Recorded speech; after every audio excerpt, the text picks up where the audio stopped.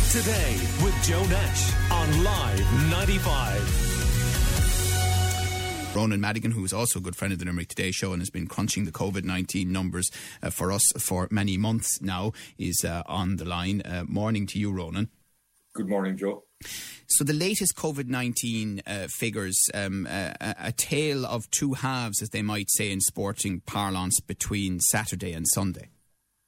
Yes, which is no real surprise. If you look at the figure of 6,888 announced yesterday nationally, that included a clearing of this backlog that we have been talking about for the last couple of weeks. We estimated as of Saturday there were still about 4,000 cases to wash through on that. I think about 2,000 of those got dealt with in yesterday's figures. So the actual national figure was probably under 5,000.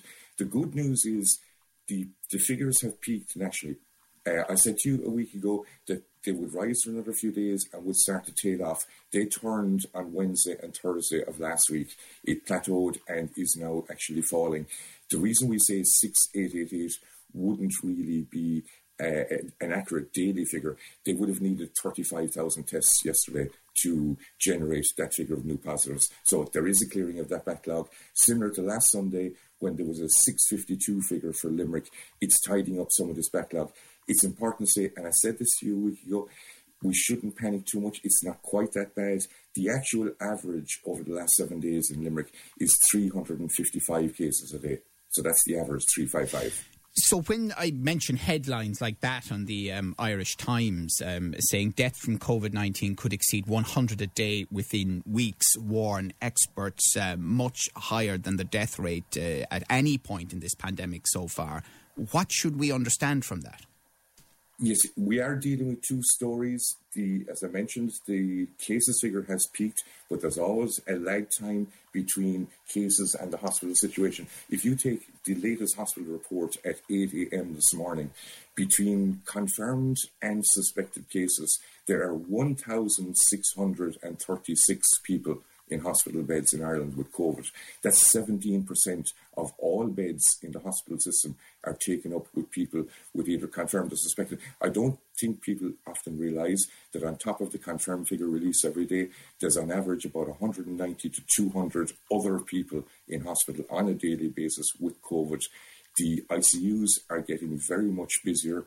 It's up to 127 this morning with another 10 suspected in ICU. Ventilations are gone over 70.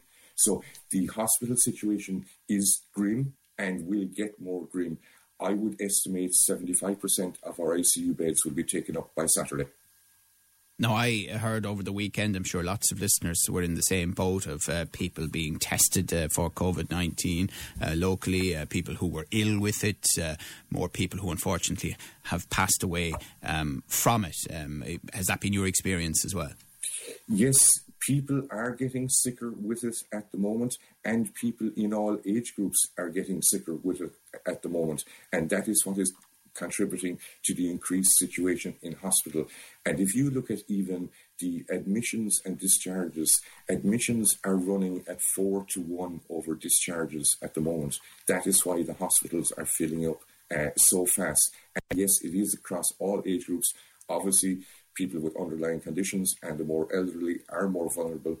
But yes, it's across all age groups, and people are getting much sicker with the current COVID that's doing around, whichever variant it is. Okay, we're chatting to Ronan Madigan, and on Friday's show we chatted to Professor Brian Lenihan. He's the Chief Clinical Officer of the University of Limerick Hospitals Group.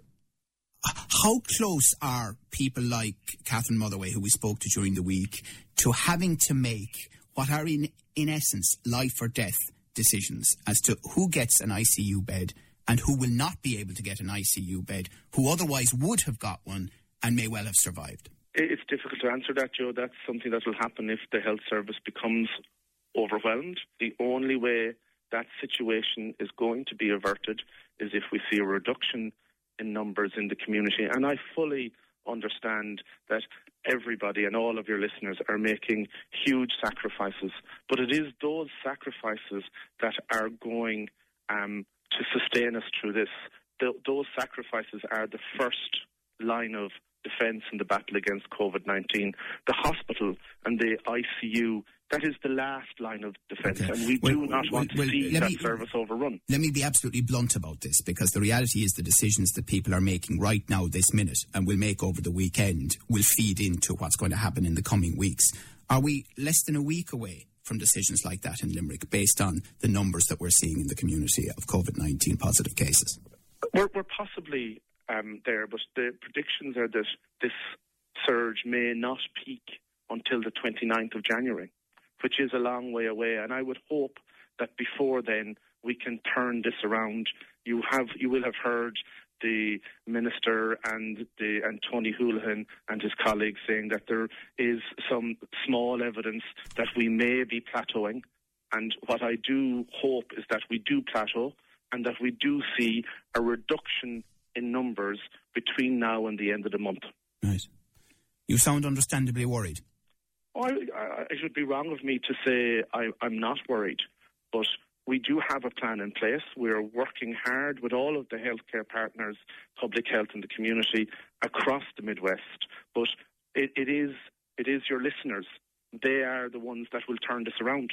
Chief Clinical Officer at UL Hospitals Group, Professor Brian Lenihan there. You can hear the full interview. It's some very interesting things to say as a podcast at live95.ie, dated Friday. And it does say on it, by the way, what's the latest on COVID-19. That's the podcast that we're talking about. Ronan Madigan is still with us. He's been, as I say, crunching the numbers for us on Limerick Today relating to COVID-19. Do you think, Ronan, that people have now got the message? Do you think that there has been a significant curtailment of social activity and of contacts? I think a certain number of the population have. Anecdotally, there are still problems. There are still, especially younger people, out and about, not adhering to the guidelines. Look, you're always going to have that, but I think the vast majority of people have probably gotten a fright. And one of the reasons we reckoned that figures would peak around the 4th to the 7th of January is a lot of people had pulled back before even New Year.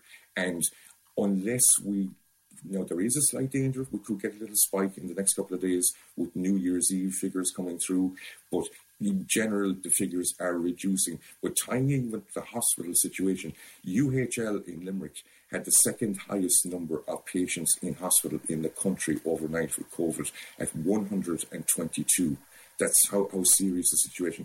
Now, we all talk about hospitals in normal times, but imagine COVID alone is occupying 122 of the beds in the UHL at the moment.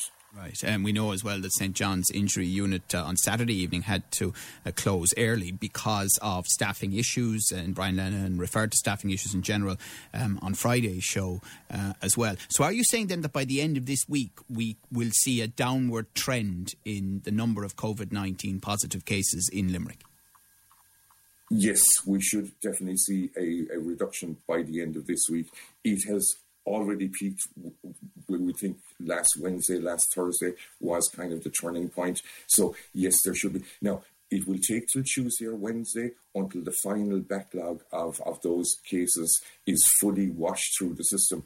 I know they said at the NPHET briefing last week that those cases had been cleared, but from the calculations we have, they still hadn't made their way through to reporting. So from Tuesday, Wednesday at least, we should be getting an accurate figure of the actual daily cases. And I would expect probably by Thursday or Friday, the national figure may drop to just below 4,000 by the end of the week. So there is some good news on the cases front, but the trouble is there's another 2 weeks of tough work and sad news facing us in the hospital situation. That's in a different place.